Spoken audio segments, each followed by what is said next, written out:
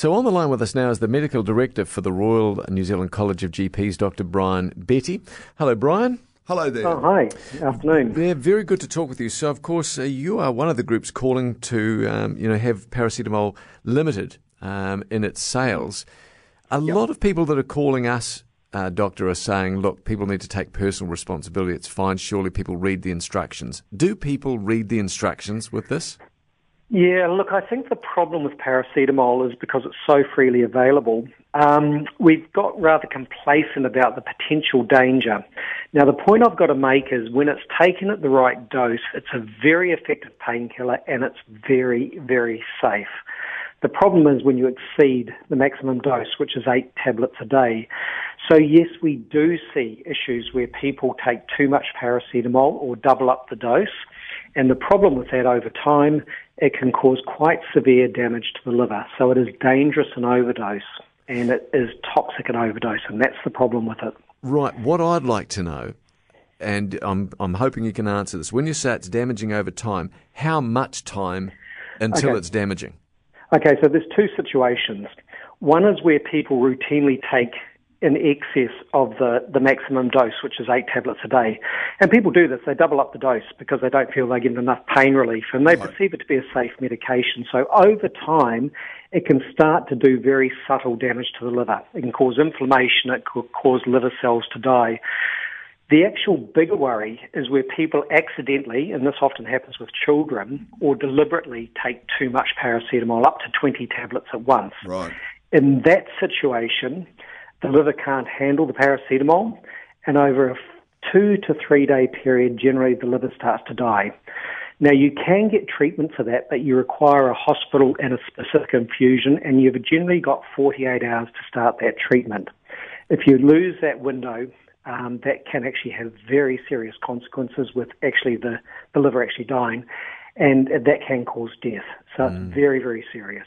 Doctor, one of the things about paracetamol, because we've had other callers and we've had a couple of pharmacists that have rung in and one doctor that rang in before, the feeling that the fact that you can buy it in dairies, you can buy it in some garages apparently, tends to make us all think that it's not going to do, it's doing no more harm than buying a bottle of sparkling water. Do you think possibly that the fact that it is readily available in non-medical situations is one of the reasons perhaps that some folk take it too lightly?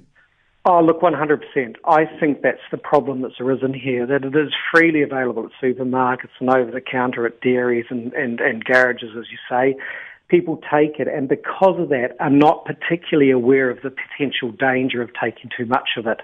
As I said, it's safe if you take the right dose, there's no problem, but it's beyond that, but that's the problem, which is why we are agreeing with the coroner and sort of saying, well, look, we think the pack size should be restricted in supermarkets, and secondly, either going to the chemist restricted as well, unless it's on script, so there can be a discussion about the dangers of paracetamol. We do think pretty strongly on this that it should be restricted so that the toxicity and the danger of paracetamol is sort of started to be elevated in people's minds. Doctor, are there other drugs that a lot of us would regard things like aspirin and anti-inflammatory drugs? Are there other drugs that people should be very careful with because if taken incorrectly they can be dangerous as well? Yeah, well, look, Nurofen that you buy at the supermarket or the chemist is one in particular. We call that a non-steroidal anti-inflammatory drug. Now, look, again, safe if it's taken in the right way, but in particular, it can cause bleeds in the stomach. And if you've got kidney problems or if you've got heart problems, it can actually worsen those problems. So taking these non-steroidals with a kidney problem can make the kidney actually go off and cause quite severe problems. So there's these interactions and side effects that you do need to be very, very careful of. And they're not medications that should just be taken willy-nilly, all the time.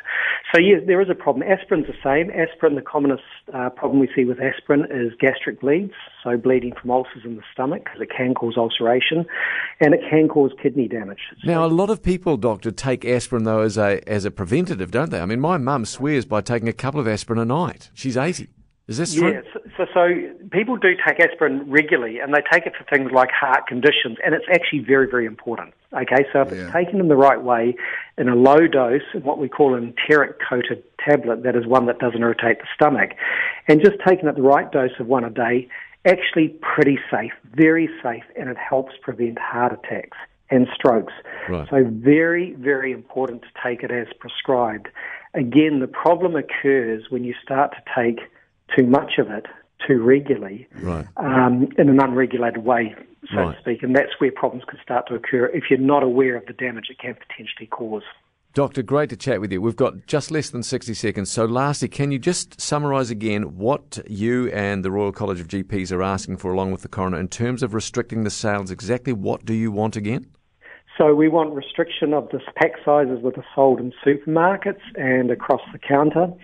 And we want restriction of the amount that can be bought across the counter at pharmacies, so that any more than that, there can be discussions about the potential problems, and it needs to be prescribed through a doctor. Good stuff. Well, good luck with it, and thank you very much for your time. No problem. Thanks.